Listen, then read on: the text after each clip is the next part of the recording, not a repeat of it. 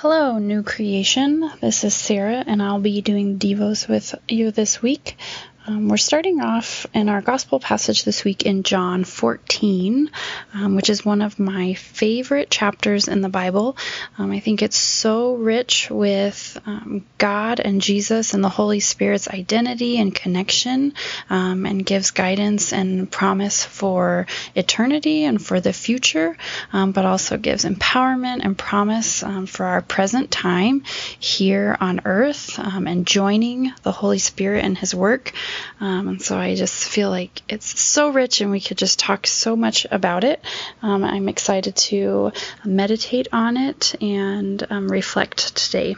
And these first 14 verses in chapter 14 are really Jesus' response to the disciples who are struggling to kind of rectify in their brains that God and Jesus are connected and they are one, and that Jesus is truly God here on earth. And it's a pretty big and confusing concept. And even the disciples who are with Jesus in his ministry are having difficulty understanding this. But Jesus ends up stating seemingly very bluntly and very clearly, in verse 11, he says, "Believe me that I am in the Father and the Father is in me, or else believe on account of the works themselves." So Jesus is very clear here about who he is and his identity, trying to speak with the disciples.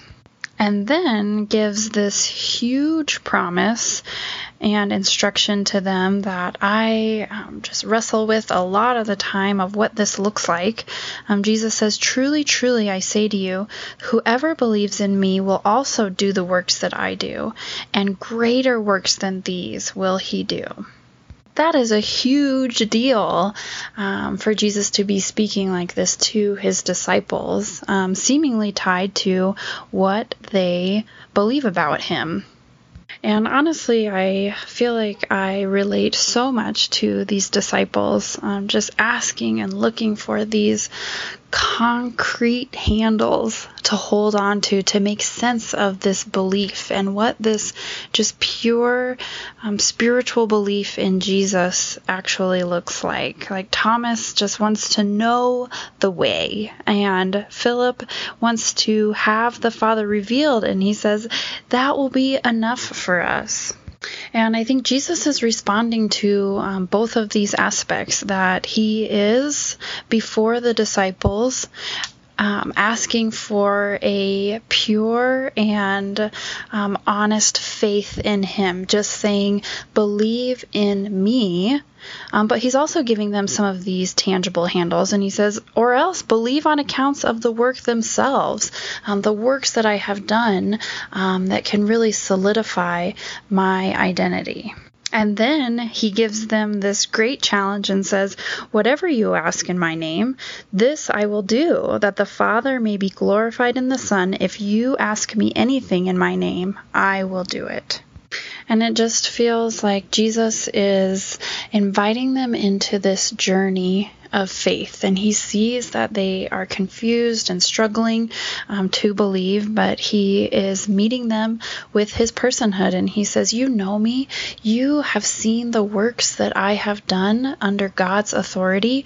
Now step into these moments and you ask in faith, and your belief grows." And I think even now, the complexity of full, pure belief in Jesus is very great and confusing, but Jesus wants to bring us on this journey. I feel that so much in my heart lately, these verses of Jesus just standing before the disciples, standing before us saying, "Believe in me, do the works that I have done, ask for things in my name, and it will be given to you."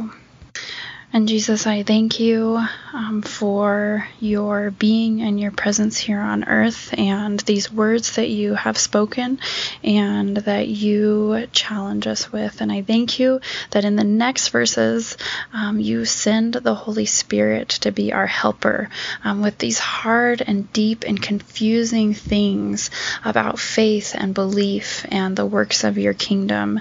And I just pray that we are living in an open and honest belief of who you are, of who has sent you, and what the works of your kingdom are like.